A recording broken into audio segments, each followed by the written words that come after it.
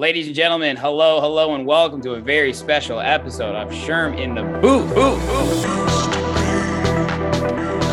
My name is Sherm.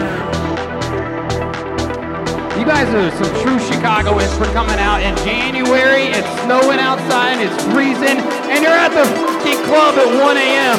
Boys with the bass, yeah, boys, bass. Who am I talking to right now? You're famous. Free food, free drinks, music, girls. Let's go. Do you like it? Cool. If you don't, goodbye. I'm missing the most important part. Boys with the bass,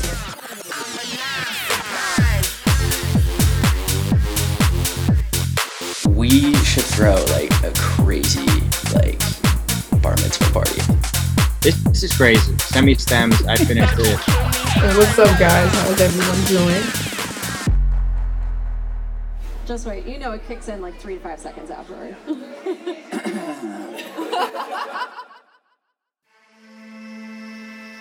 Yo, what is up, everyone, and welcome back to another brand new episode of Sherm in the Booth. I'm, of course, your host, Sherm, and today is Wednesday, November 9th, 2022, and this is episode 215. We have an amazing episode for you guys today, and it features a very special artist who has had a massive year. It is my honor to have the one and only Maddie O'Neal as my guest for episode 215. Maddie and I have been trying to line this up for a while, and I'm so glad we finally made it happen. In episode 215, we got it all in. But I'll tell you right now, I approached this interview a little bit differently. I wanted to ask Maddie about gratitude. Now, something I've been thinking about a lot is practicing self-gratitude, and I wanted to get her take on what she's grateful for and proud of from her past, present, and future. This opened up a much bigger discussion on how she mentally and physically manages her life as a touring artist. I know this portion of the interview will resonate with so many people, so thanks for opening up and sharing, Maddie. We also had a great conversation on Maddie's relationship with music. Now, she's described her music as dirty funk bass music, but make it pretty. And I think anyone that is so poetically raw when describing their music is connected to it more than the average person. For an artist like Maddie, music is so much more than music. It's a way of life. It's where she finds home. Now, like any relationship in life, they come with highs and lows. And Maddie and I shared some stories of when that love is tested and when it's reaffirmed. I loved this discussion. And of course, we had to talk about her new album called Ricochet. This is her second studio album that just came out, and all I can really say is, wow. We went deep on her creative process when she was putting it together and where her heart and head were at throughout. One thing that continued to come up during our interview was being unapologetically yourself. And this album is her story that she wanted to tell the world. You have to check it out. While music is always at the core of my interviews, Maddie and I found ourselves on topics in and outside of being an artist, which was so much fun. She's a genuine love for making and sharing music, but in her own dirty but pretty way. Maddie, thank you so much for making some time in between your tour stops and sharing some incredible pieces of advice for anyone that's trying to build their career. Now, enough of me talking, let's get into it right now. This is episode 215 with Maddie O'Neal. Ladies and gentlemen, hello, and welcome to a brand new episode of Sherm in the motherfucking Booth. And I mean to say motherfucking because this is going to be a motherfucking great episode. I'm here with Maddie O'Neal. Maddie, it is such a genuine pleasure to have you on the show. Yeah, thanks for having me, man. Dude, that just came out of me. I'm not going to lie to you. I did not plan on coming out with that much energy, but that's what happens. I like it. I'm here for it. Yeah, and I worked really hard for the explicit E on Sherm in the Booth 5 years ago, so feel free to speak freely. Hell yeah. Hell yeah. There we go. Hell yeah.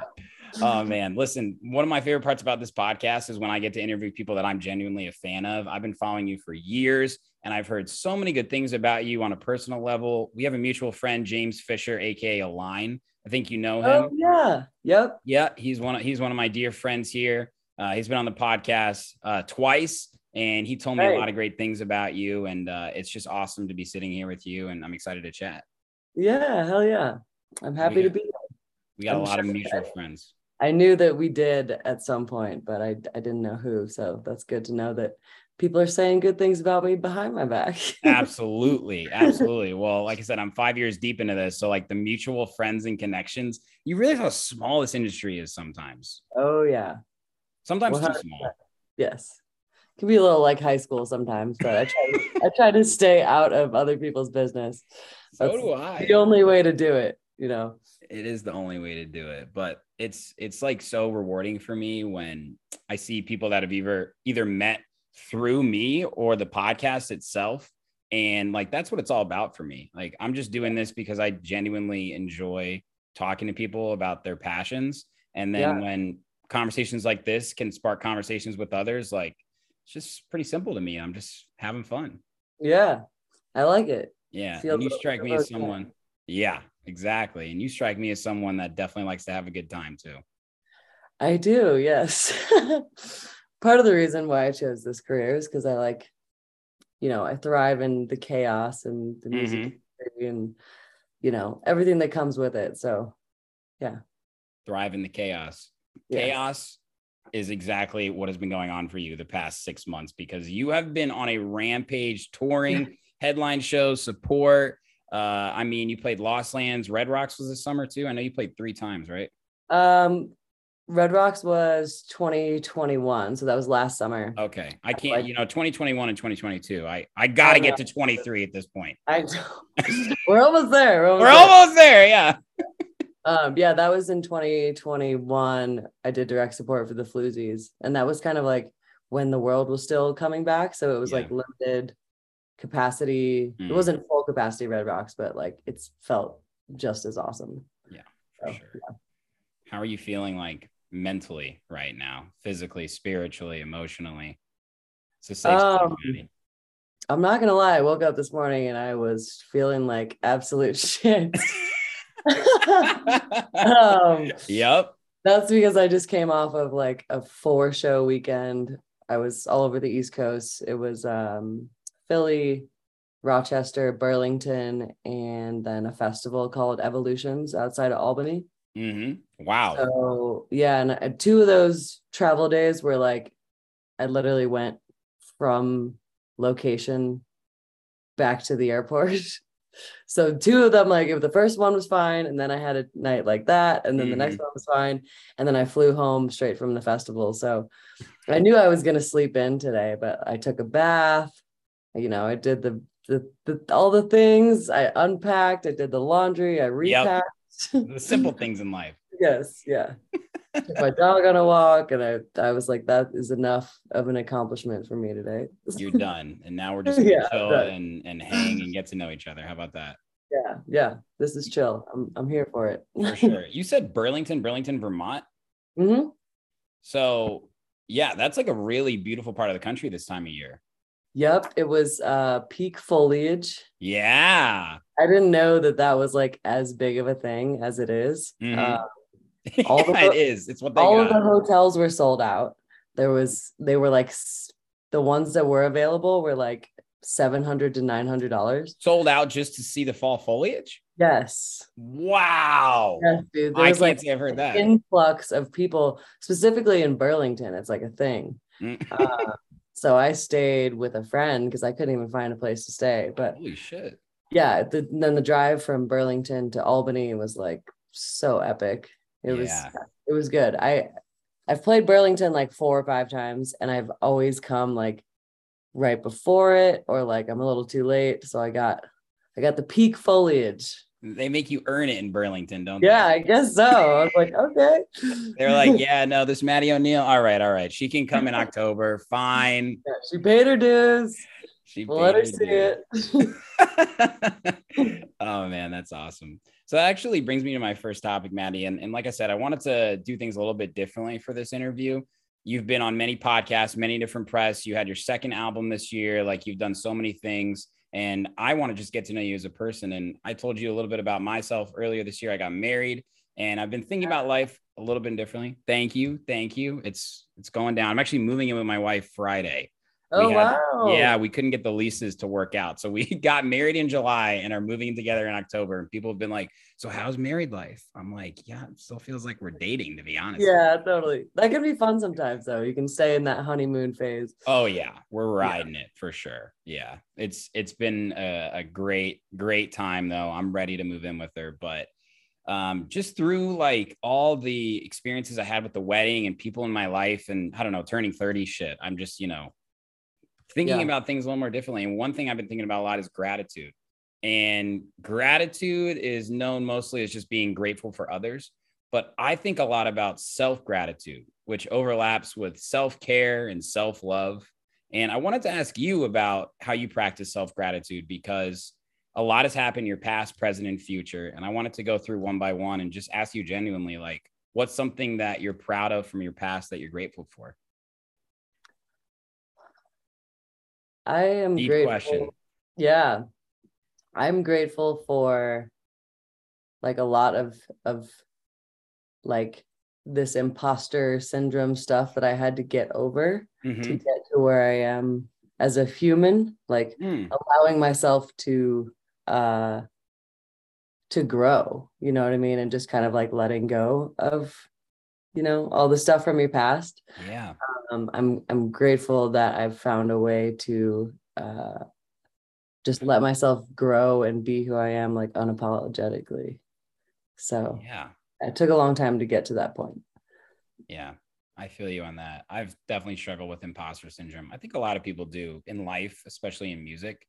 Yeah. I mean, just I was in a duo project for like 5 years. Oh, and I really? still have probably never talked about that whole situation. But there was a lot that I had to get over leaving a duo project to totally reinvent myself as a solo artist when I started the Maddie O'Neill project, because there was a lot of like messed up stuff that happened in that relationship.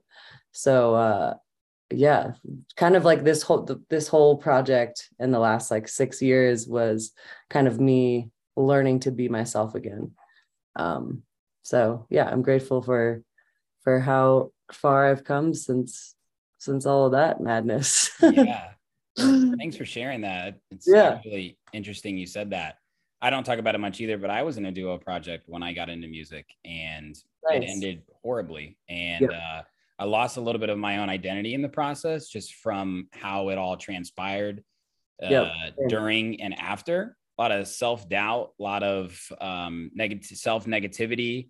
I mean, I was just trying to do things to prove people wrong, and I was losing myself in that process. And only until recently, over the past year, have I been just genuinely happy. Like, I keep saying that word genuine, and I just like, it's weird for me because I feel like it can be hard to be genuine, because we, especially in music, social media, social climbing, and just trying to get to the next show, the next gig, like that's not what it's about. It's about the people you meet along the way and the experiences that you have, because the present is called the present because it's a gift. And that's what I've tried to do. Yeah, 100%. I practice yoga. Like, I try and do it as much as humanly possible. Yep. I still haven't found a way to incorporate it on the road, because there's sometimes just not enough time. Yeah. But when I'm home, I'm not that great of a morning person. So I switched around my schedule so that yoga was the first thing I did in the morning, so that I could have that moment of, you know, kind of just like that meditative, start my day that way. Turn on some podcasts or Spotify playlists, kind of get myself inspired and just take that time for myself before the day gets crazy. So that's been a huge way that I've learned to have those moments and practice gratitude. It's just taking the time to, like, you know, put it all away and kind of be centered. Yes. Meditation is so important. And like you said, centering yourself, it's that door just scared the shit out of me. I was like, what the? It's like really windy right now. Like the perfect. Oh, what the hell? It's Halloween. Okay. That's so funny. That's all right. I will do my best to ignore. Andy room is like purple too. I was like, what is she playing a trick on me right now? Which would be epic, by the way. No, I just got the vibey lights going on. This is my studio, but it's kind of all the stuff is over here. Going all hocus pocus on me. I've never even seen that. That's what came to the tip of my tongue. So you kind of answered my next question, which is something that you're proud of today. It sounds like you just take that moment every single day to be grateful. Yep, 100%. I am a true believer that like your physical and mental state just are one and the same. I mean, they are, but just taking that time to really like check in with myself, because life moves really fast, and just taking that time to realize where you're at in the present, how you're feeling. Yep. Not just constantly thinking about like what's next. Yeah. I think that's kind of how like you maintain your core self a little bit, you know, like just a little bit goes a long way. I mean, you know, 100%. I'm not Buddha or anything like that, but like I've read a lot about it, and just like distancing yourself kind of from the world actually helps you find yourself, because I mean, dude, I live in downtown Chicago. Like I still work a day job. Like I just got married, all these things. I'm in music, podcasts, working at a record label. There's a lot of things going through my mind. Yeah. A lot of things, right? And I'm passionate about everything I do. And, but I don't think there's any way that I'd be able to sort of focus myself and not even my time, unless I did just think like, okay, what's important right now? And it's just like my health and happiness, because without that, I can't do anything else. Yeah, 100%. Yeah. Glad we're on the same page there. Yes. Good. Okay. Last part. Doors open again too. Yeah, I know. I didn't say it. So what's something you're trying to accomplish in the future that you hope to be proud of? No.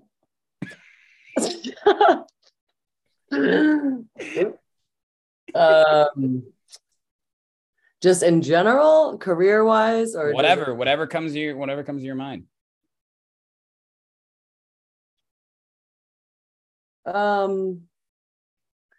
I think that although I have those practices in my life, I'm still really working on the balance of, having a career and a life, and putting my energy into both things equally, because I think it's important. You can get swept away touring and doing all the things, but I think just balance is a constant thing that I'm striving for more so every day. How do you actually try and balance? I mean, you just said like you come back from tour Tuesday, you have your bath day, dog day, and then it's time to prepare for the next show. I mean, you said yoga in the morning. Is there anything else that you do? Just trying to do like normal stuff. I'm a big Colorado girl, so I like hike and I snowboard. Nice. And I have a dog, and literally just getting outside and like being in nature, and just kind of like having explorative activities in my life that are non-music related or touring. I think is really important. Even just like going out to dinner, planning a date night or something. You know what I mean? Just having some normal life activities involved really just helps a lot. Yeah, I know. I am a big believer in the relationship with the outdoors as well.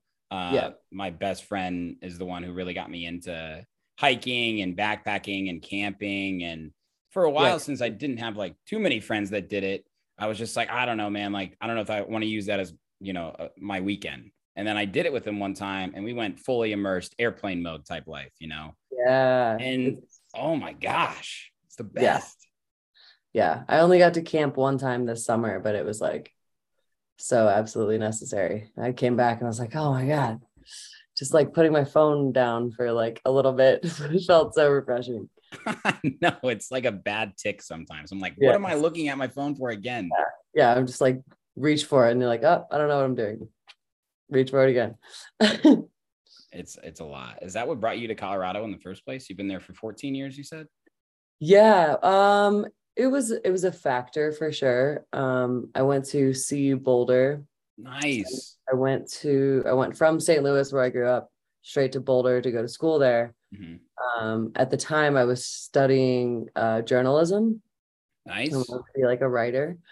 Cool. And they had a pretty awesome journalism school, and it was either California or Colorado for me. Mm-hmm. And, both because of, the settings obviously contributed. But yeah, I've been snowboarding since I was like 10 or something. So that was definitely a big factor, that the fact that I could literally go snowboard on the weekends when I didn't have class. Like I would go up like every weekend my freshman year. I was like part of the gang that like wore tall tees and like the beanie, of course. Yep. So I had like a whole squad.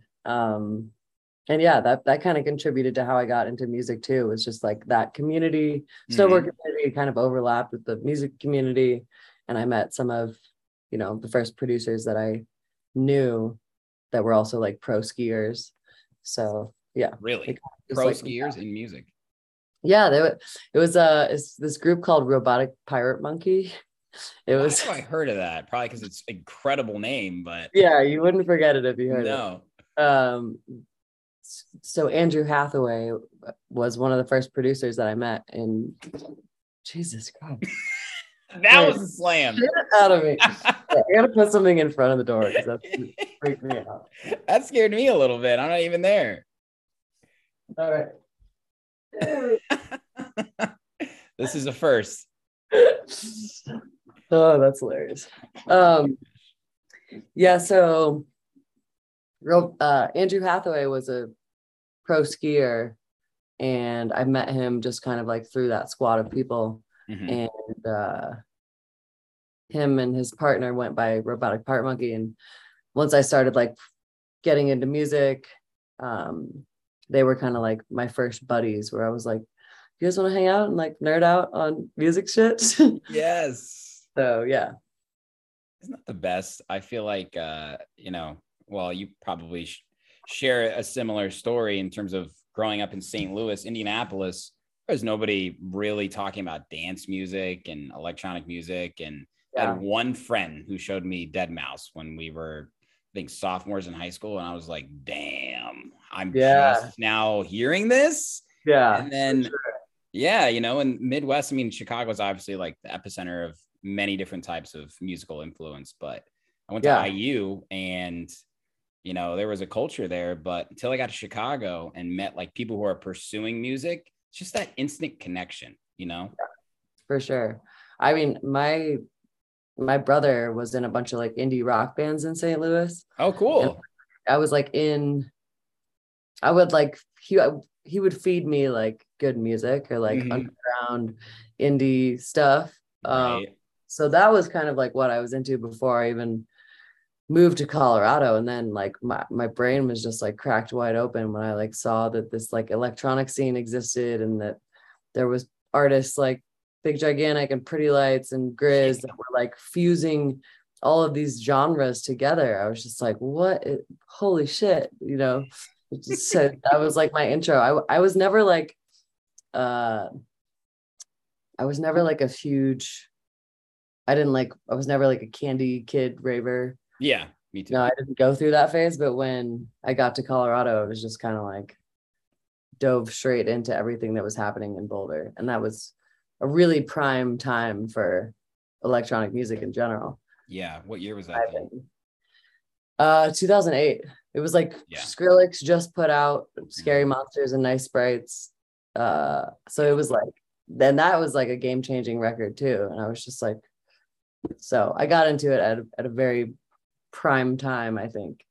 Dude, fucking Skrillex, man. He got us all into electronic music. Yes. That got me into it. I didn't even know nobody knew what they were listening to, but we just know like it made you feel something like you had never experienced with music before. Yeah. Yeah, that album was just like, everyone was like, what? Like, what are you using to make these sounds? Yes, I know. And I don't know if you've heard of this record label that I work at. It's called Hood Politics Records, Maddie. You've heard of DJ Susan or Nutty or anybody like that? No.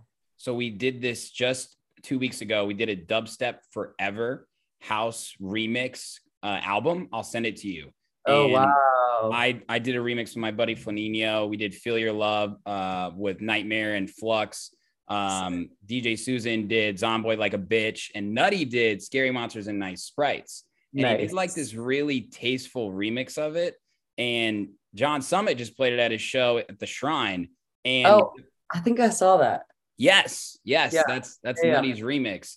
And the feedback that we're getting is literally like us, you know, it's like our people that we just now are like reconnecting with. Like, I feel like at one point you went dubstep or like EDM almost, you know, or like fusions, of course. Right.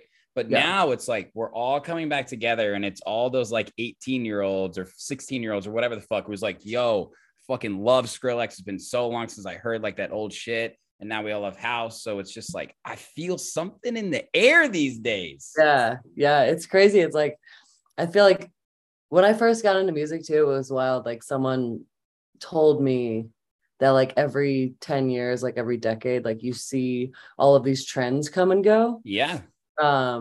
And I've been doing music for a decade now. So, and I feel all of these things kind of like resurgence, like making their way back around. Yeah. Which is cool to see, you know, just kind of like seeing the waves in, within all those genres. It's pretty wild. Yeah, I know. I completely agree. And coming out of like lockdown and stuff, when people really didn't have any reason to be creating for a tour. And this is from people who I was interviewing. I asked them like the simple question: did like your music production style change when you were just not on tour? And did it for you at all?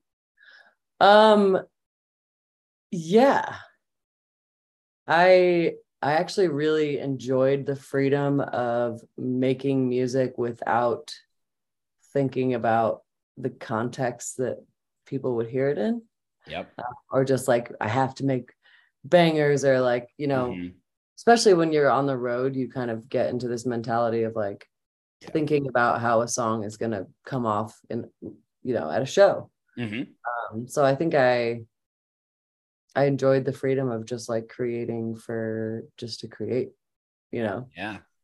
You know, there wasn't a lot of that in the beginning of the pandemic. I was not feeling super inspired at all. But once I got my flow back, I was just like, oh, this is kind of nice, like, and freeing, and kind of, you know, being able to have like more of a range, which I think you can hear in my new record for sure. It's just like, I cover a lot of bases, and I probably won't play those songs, some of those songs live, like ever.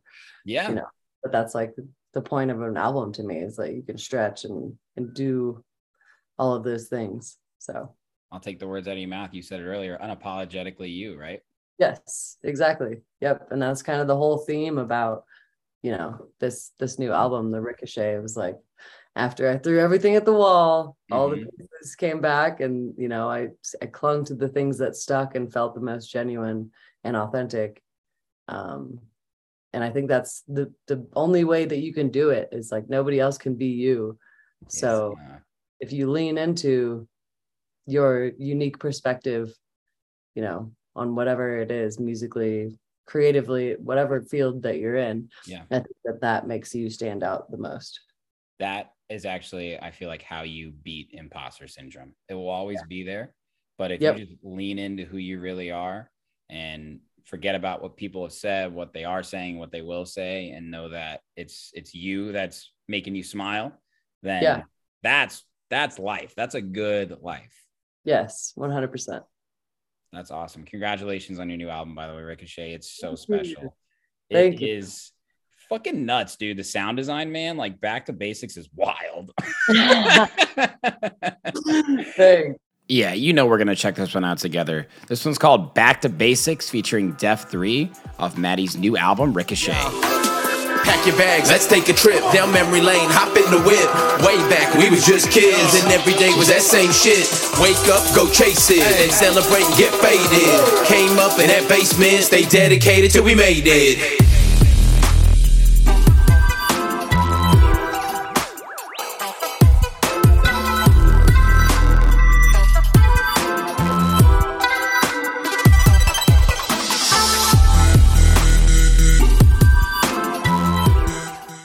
That was one of my favorites for sure, I think. Yeah, it's just so cool. Like it really is a story. Like I had listened to it when it came out, and then I think 2 weeks ago or something, I just listened to it like front to back, kind of walking around Chicago.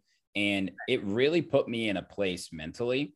And like, Really? I can't even explain it. Yeah, I always do that for like, Awesome. I like to take the time, and I mean, I'm already a fan of you, so it wasn't like a task, but Yeah. yeah, but it was real. Like the intro, I mean, I unfortunately have not been able to see you live, but it made me excited that you decided to make a real album as an artist. And I know you're like a great entertainer, but it was cool to see you take this, I would say, a step back creatively, like you kind of just said. Yeah, right. For sure. I wanted it to be a story, but I also it felt like a culmination of like all of my influences over the years, you know, and it's kind of like, you know, I feel like any album that you make is kind of like a snapshot of who you are. Yeah. In whatever time period that you made it. But specifically this album, I was really proud that I was able to combine so much diversity in where my inspiration has come from, but also make it cohesive at the same time. Yes. You know, and I think a lot of that came from, I did a lot of like preparing before I really started writing, you know. Okay.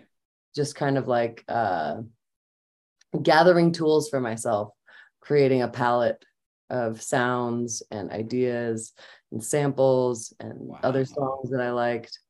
And I literally have a folder on my desktop that's like album resources. And it was like, just like tones, even like drum tones. I was like, I like this sound. I like this sound, you know, creating synth tones. And like, I really like visualized it before I started working. And I think that's where the cohesiveness comes, even though there's a lot of different vibes.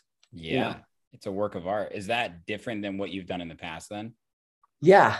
I don't think I've ever taken like as much time as I did just kind of like preparing to write, which helped me get into like a flow. I spent less time, you know, getting distracted, or, you know, you're working on a song and you're like, go down a rabbit hole of like, you know what I mean? Like, so I tried to like eliminate the moments that I would catch myself doing that. And of course, there was plenty of that writing anyway. Part of the it's process. Unavoidable. But yeah, I think I was writing a little bit more randomly before, you know, but this was like it felt like my first album, because the first album just was so long ago. So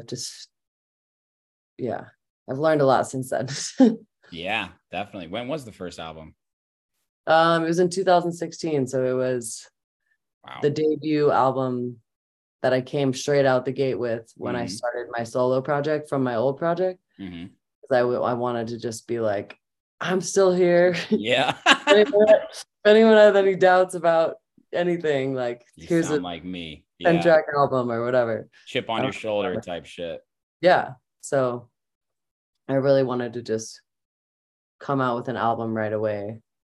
But I was like anxious to do that. So I think I just started writing.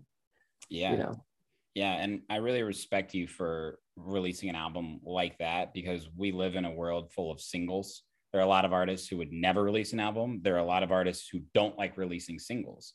Did you like have that battle internally, or was it always going to be this album that you were set out to do?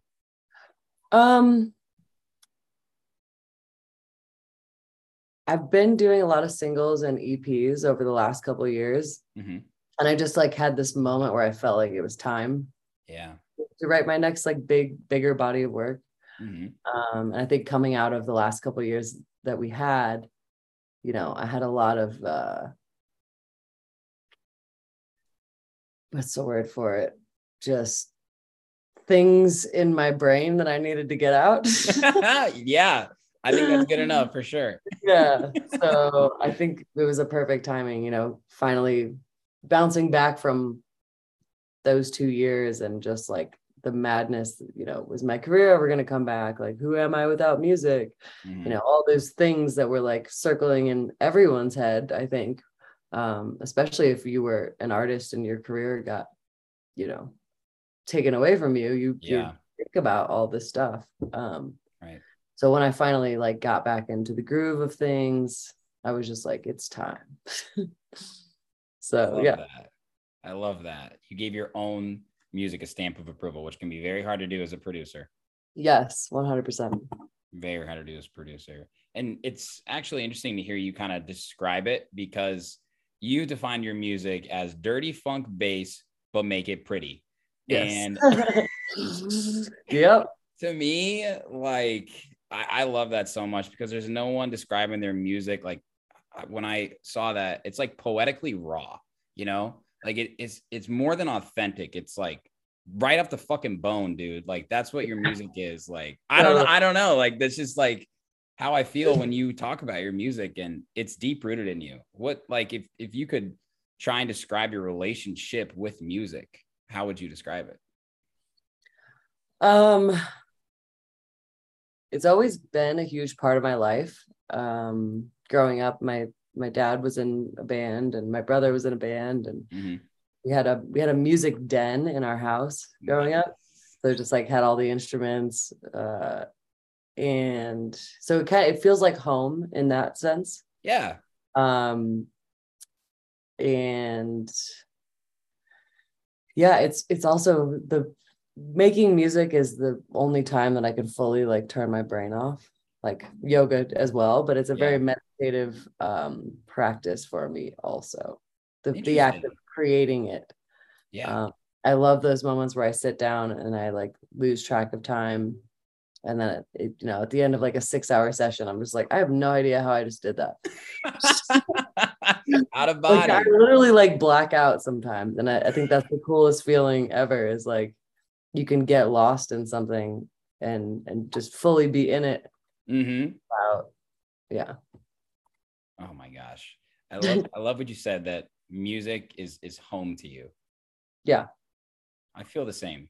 I really do. It's like, I love all types of music, and I like so many got into records over the past couple of years, and I recovered my dad's records and some of my mom's from like the 70s and 80s. And like, I have like their original Michael Jackson Thriller, and like Bruce Springsteen Born to Run, and Marvin Gaye, all that stuff. And there was something so like tangible about putting the record on and like hearing like the imperfections of like the old record on like my speakers.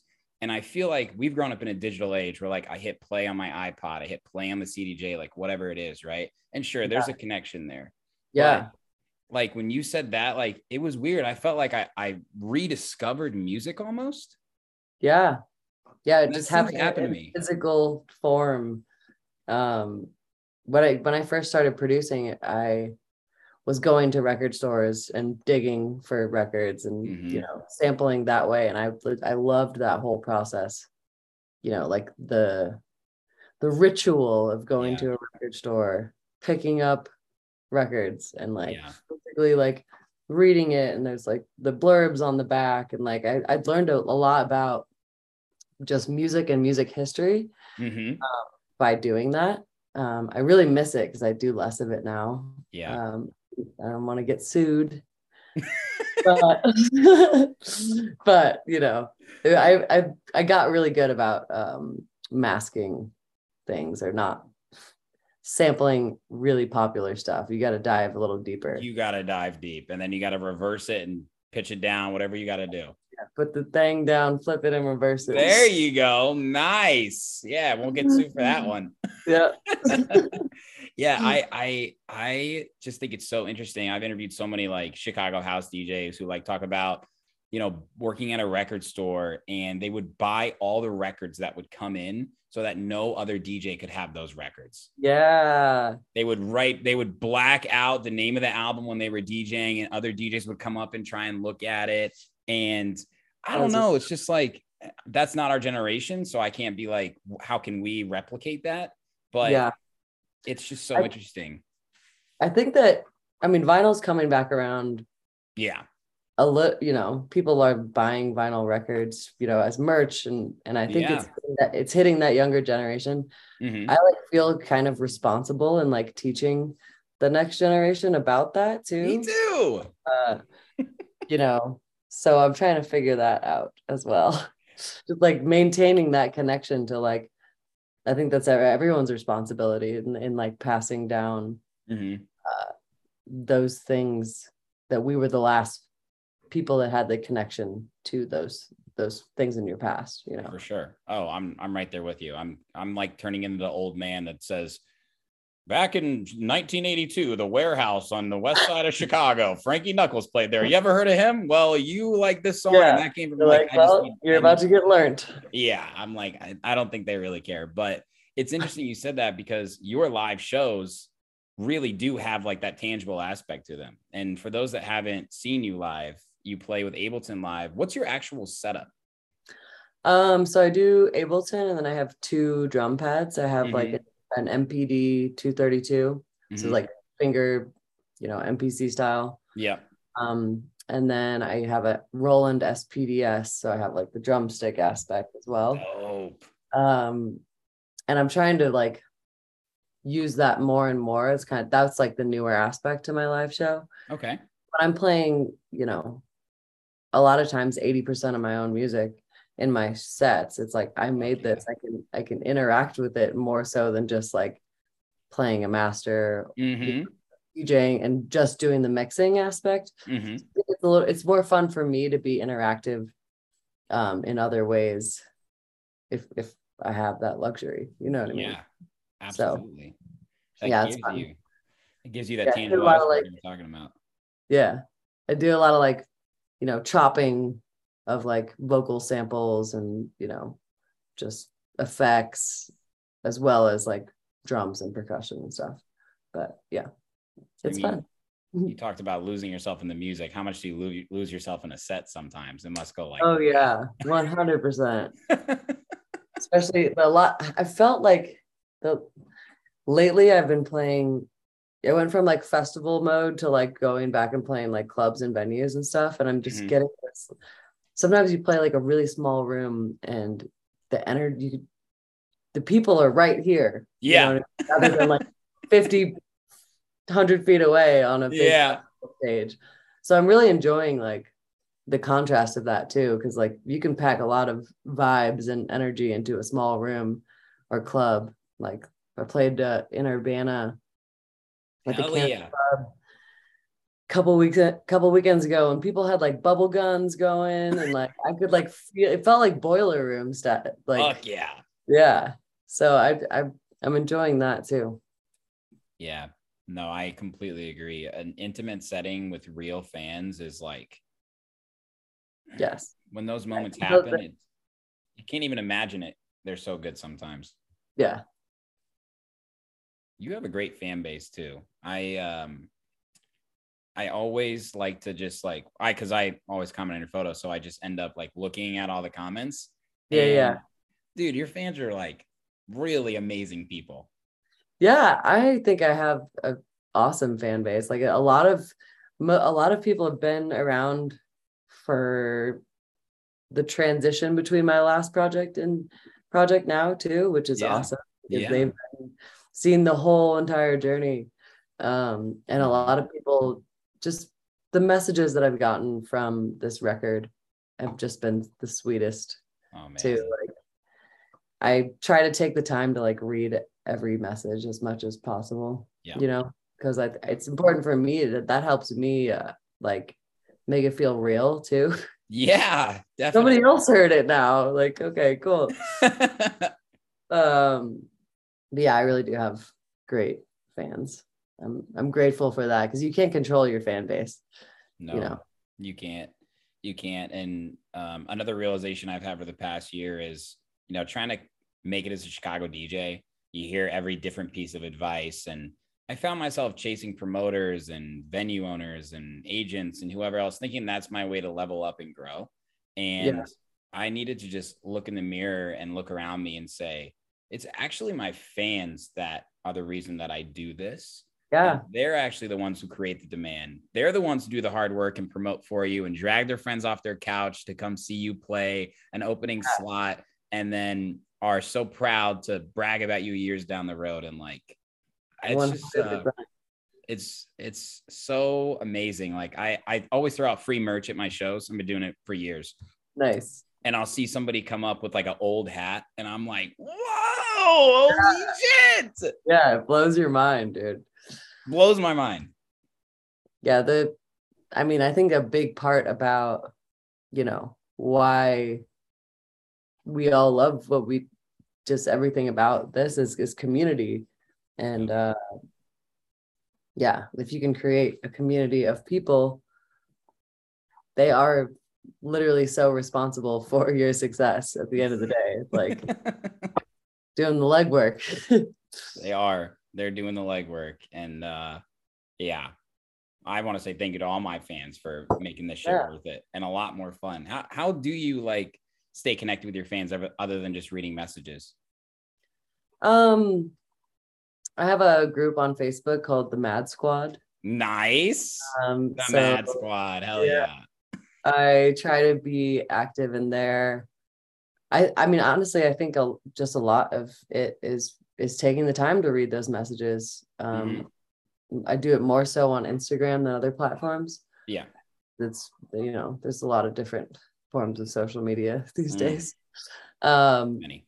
Just taking the time to really talk to people and read their messages and have conversations, or stopping at the merch booth after a show and just hanging out with people, just kind of like immersing yourself in those scenarios and saying thanks or listening to what people have to say. I think it goes a long way. Of course. I always remind myself that I was a fan first, and I'll always be a fan first. Yeah, for sure. It's good to feel like that again too. Like when you go to like a show, you're just like, like it like reignites that feeling again. Yes. I'm trying to push the movement. The new green room is GA. Oh man, I don't know about that. Here and there. We might have to stop there. Oh man, I know. It is funny. Well, I guess in house music, there's like this weird culture sometimes where it's like there's more people on the stage than in the crowd. And I'm just like, what are you guys doing? Like on shoulders and shit. Like go in the crowd. Dude, I have noticed that a lot about the house music culture. I played at Lost Lands, and the set right before me was Woolly's side house project. Oh shit, how was that? It was awesome. There was like 100 people on stage. I don't think that they realized that like I wasn't using CDJs. So by the time it was like time to like for me to go on, I was just like, oh, excuse me, pardon me. I've got drum pads. You know what I mean? Like nobody wanted to leave. It was just like a massive party on stage. Dude, that is so funny. The life of a live DJ. Yeah, everyone was just like, what is that? Like, I was like, this is what I play live. That stage looked insane though. Yeah. What is Lost Lands like? I mean, I feel like I gotta go because it's just like it's in Ohio. It's like I don't know. It's almost like a portal. Yeah, it definitely felt like that. I walked up and I was just like, first of all, the main stage is like a football field length. It was the biggest stage I've like ever seen. Even like main stage Lollapalooza felt smaller than that. And they had fireworks and cryo and Jesus, just everything. It was really well done. All the stages were like super badass. I felt personally a little bit out of place when I first got there, because it's like, a lot heavier dubstep and rhythm. Yeah. And, that's like much less my world than I'm used to. But I was like, this is going to be a great opportunity for me to stand out. Yeah. As terrifying as it is to be like the odd person out in a scenario like that, like people are going to remember your set over the people that all sound the same at the end of the weekend. Yeah. Hey, in my opinion. And yeah, they gave me a great slot. I was the last set of the entire festival on the Forest stage. So I mean, there was other stages going, but I like shut it down. It was like Sunday into Monday morning. Fuck yeah. And I got so many messages after that set, just being like, oh my God, that was exactly what I needed. Like, Yeah. so refreshing after a long weekend. Mm-hmm.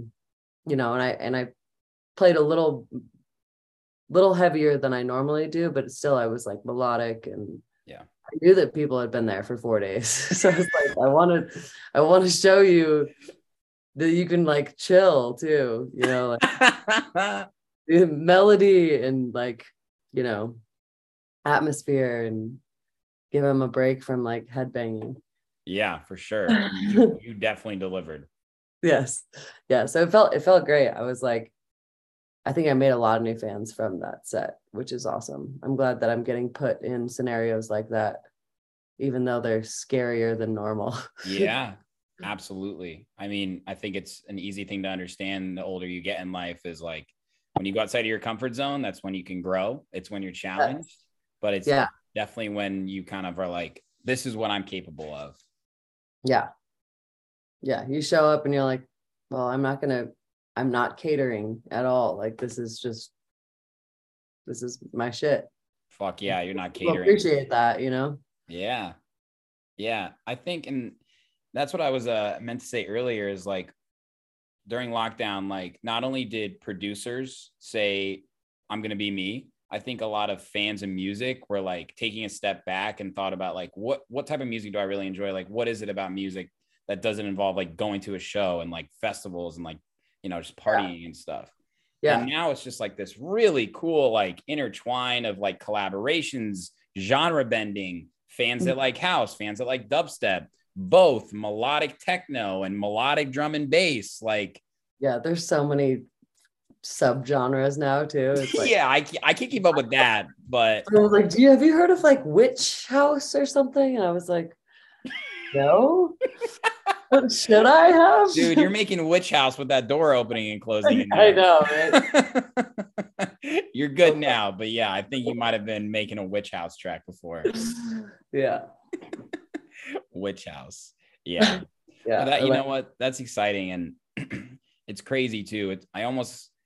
It's like this weird feeling where kids are just like entering the space at such a young age with no barrier to entry. You know, like as a DJ, like we were talking about like having to buy a mixer and go buy vinyls and listen to the vinyl. I mean, you might turn 16 and get a 2-track Serato mixer from your grandma, and then you illegally download every song. And you know what, next thing you know, you're 19 and been producing and you're showing us up. And I'm like, well, I'm just going to go fucking sit down, I guess. Yeah. Right. It is pretty wild. Like the younger generation that like the technology where it is now versus 10 years ago, and social media technology. It's like TikTok is fucking technology. Right. Yeah. Just the combination of all of that is just like people's starting points are completely different than where I came from, which is cool. I'm trying to, you know, keep up with all of that. But we're just the Midwesterners smoking our cigar on the front porch, talking about these fucking youngsters in our yard. Oh my God, it's hilarious. Yeah. But I think we have an advantage too, because it's like we came from a very special place in the scheme of electronic music, and just owning that too is huge. Yeah. And I'm all about empowering the younger generation too. I know you are. And it's really interesting to see young fans as well as like young artists come up in the scene. Yeah. Because I don't know, they see things a little bit differently than us, you know, and it can be refreshing. Yeah, for sure. I was doing like Zoom production lessons over 2020. Cool. When I didn't have any shows. And I was like, I loved the teaching aspect and like meeting, you know, younger producers coming up and like seeing what their perspective or approach was. Yeah. Just in general teaching. And so you always learn something from that person too. So it was like this really awesome exchange, personally and creatively over the last, I guess I only did it during 2020, but yeah, it was fun. I love teaching. Yeah. I don't have time for it right now, but it was a good, thing for that year. Yeah, I mean, I think it's obvious. Like when you teach, you kind of re-explain it to yourself. You're almost like, oh yeah, Yes. like I forgot about that fundamental that it's in my head, but I haven't said it out loud. Yep, 100%. Right? It's like just drilling it back in. You're like, oh, okay. It was back here. Now I got to bring it back up Hey, here. you brought it to the forefront. Dude, my wife doesn't believe me, but I have ADD displacement. If that shit is not in front of me, I do not remember to pick it up. Yeah, I mean, I definitely think I do too. Yeah, right. How do you continue to like challenge yourself creatively though, from someone who's been producing music for so long? I mean, is there a next level for you, or is sort of just exploring new territories? I think it's definitely exploring new territories constantly. Yeah. What I really want to focus on, I go through phases, but I really want to focus on learning more about like sound design now. That's kind of like what's on the forefront of my brain, because there are so many, it's like endless, and I really want to get a new analog synth. Hell yeah. For my next project, and really just kind of dive a little deeper into sound design, because I feel like the technology there is insane, So that's kind of what I'm focused on right now.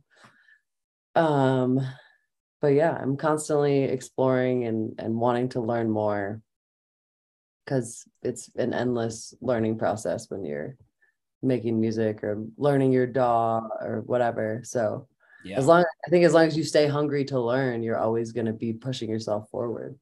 You don't ever get to a point where you're like, oh, I'm good. Yeah. I know everything I need to know. Because then that 16-year-old is fucking lapping your ass. Yeah, right. Completely. I totally agree.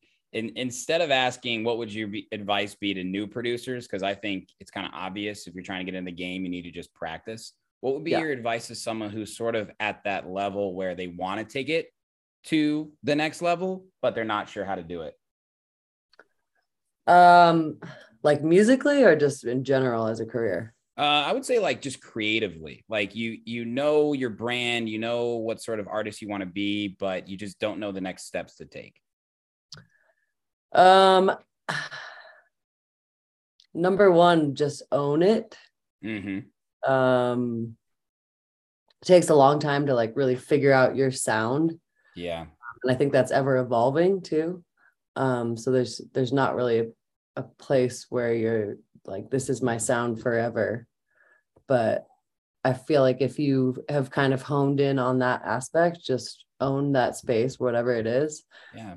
And the more that you can immerse yourself in a community of sorts, whether that's an online community or your local venues, just like put yourself out there. You know what I mean? That's the best way to get heard. Like you could be the best producer ever, but if you don't just, launch yourself out into the world, nobody's gonna know. So yeah, I think it's really important to find communities and other producers, because it can also be isolating. Yeah. To find other people that have similar mind states as you and share with each other, give each other feedback. I think that was a big thing for me, is like finding people to do that with. I think it helps a lot, like getting feedback from your homies.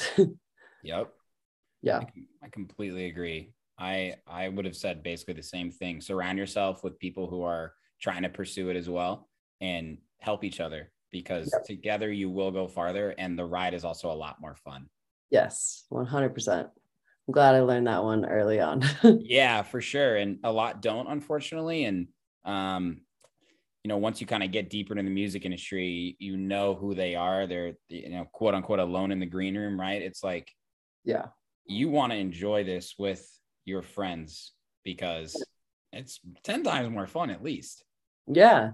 And, it's a whole lifestyle. There's no off button. There's not. There's really not.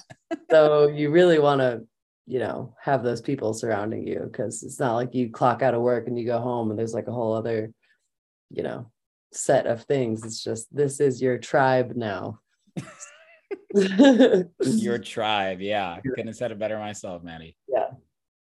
So what do you got on docket for the rest of the year? You're still finishing out your tour, which has been insane. You just released your album. Is there anything you can tell us?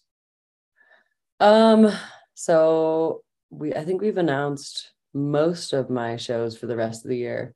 Still got some that are trickling out.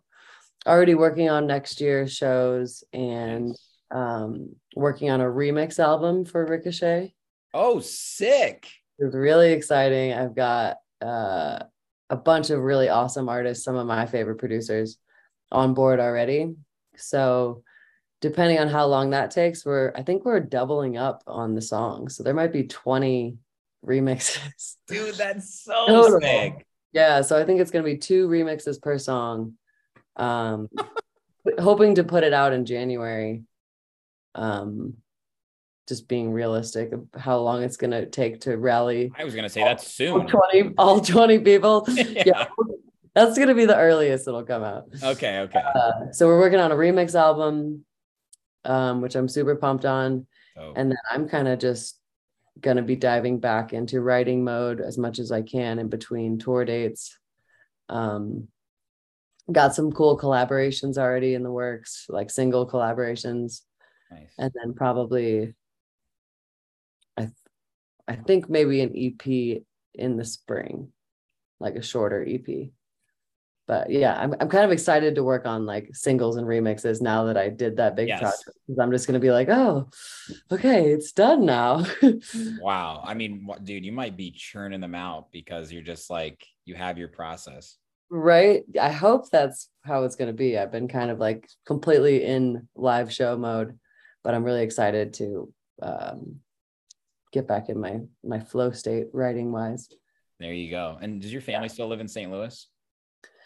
No, nobody lives in St. Louis anymore. My mom actually moved to Long Beach when I moved to Colorado, or not. Okay. She ended up in Long Beach, but most of my mom's side of the family lives in California, like the Bay Area. And then my brother was in Laramie, Wyoming. Yes. He went to finish school there. Nice. But he just moved to Aztec, New Mexico, which is kind of up by Durango. Fuck yeah. Like Santa Fe. Okay. Yeah. And then my mom just moved to Denver 2 years ago. So she's in town. So Denver really is home. Like you'll be spending the holidays there. Yeah, for sure. They tried to convince me to move to LA for a long time. And then I finally reeled her in Colorado. She's like, actually, no, you're right. There you go. She made it to the promised land. Yep. She likes it. That's awesome. Who couldn't love Denver? Yeah, for real. Amazing. Well, Maddie, this has been one of my favorite interviews ever. Oh, yay. Seriously, it's refreshing for me. I hope it was for you to just talk about something other than like, you know, the plugins that you love to use. I would love to talk about that another time, but like, or what's it like being a female in the music industry? I do. I'm not fucking asking that question. Have you heard of Danny Deal? Have you heard of Danny Deal? Yes. I don't think we've ever met, but yeah, I know she is. I interviewed her and I didn't ask any of those questions, but I've always been a big fan of her and sort of like her role in the music industry, right? Like she is a powerful female who's done a lot of different things, but her thing is like, dude, I'm not a fucking female DJ. Like, yeah, I am, but like, I'm just a DJ too. Like, I'm just an artist, just like any other male. Right. And it's crazy. I don't think that people realize that when they ask that, they are literally putting you in a separate category. You know what I mean? Even just the question is like, you are different than everybody else. I mean, it's like, it's just like a weird line. Like, yes, it is important to shine light on, you know, and on that as well. But to a certain extent, I was just like, I'm just a producer. I'm just a musician, just a DJ. No, I don't like that question. Not a good question. Thanks. It was refreshing to talk to you as well about just life shit in general. Yeah, man. Just like I said, a couple Midwesterners smoking a cigar on the front porch. Yep. Kick back. I got some pho waiting for me too. I'm excited. I'm gonna watch a scary movie and eat some pho and get back to it tomorrow. Well, hey, you enjoy yourself and you enjoy your night. And thank you again for coming on the show. It means so much to me, and it's just great connecting with you. Yeah, you too. Thanks for having me. I'm glad Absolutely. we made it happen. We did. Hey, cheers to us. Yeah. Yeah, you got a little, yeah. No. Seltzer. There we go. Oh, Waterloo. Hey. Set my name up. Yeah, dude. Honestly, my stomach before I was like, fuck, I need fucking something bubbly. And like I said, I'm moving out, and I was like, I got to drink a fucking Topo Chico seltzer right now. God damn it. Well, What? I mean, they're not terrible. No, they're not. They're delicious, actually. Strawberry guava. I mean, it doesn't even taste like alcohol. Yeah. I So like them good. way better than White Claws. Dude, White Claw hurts. Really hurts. Yeah. Hurts me deep. It hurts. Spiritually. I can't do it anymore. Yeah. All right. Well, enough of that shit. Enjoy your night. Enjoy your night, Maddie. Thank you again. You're fucking awesome, and keep doing your thing. You're making a huge impact in the community. Thank you. That means a lot to hear. I feel like I got some steam going right now, like a resurgence. Dude, you are. You're an just gonna inspiration for real. ride it. You got momentum. I'm hopping on a fucking bobsled. Let's go. Hell yeah, dude.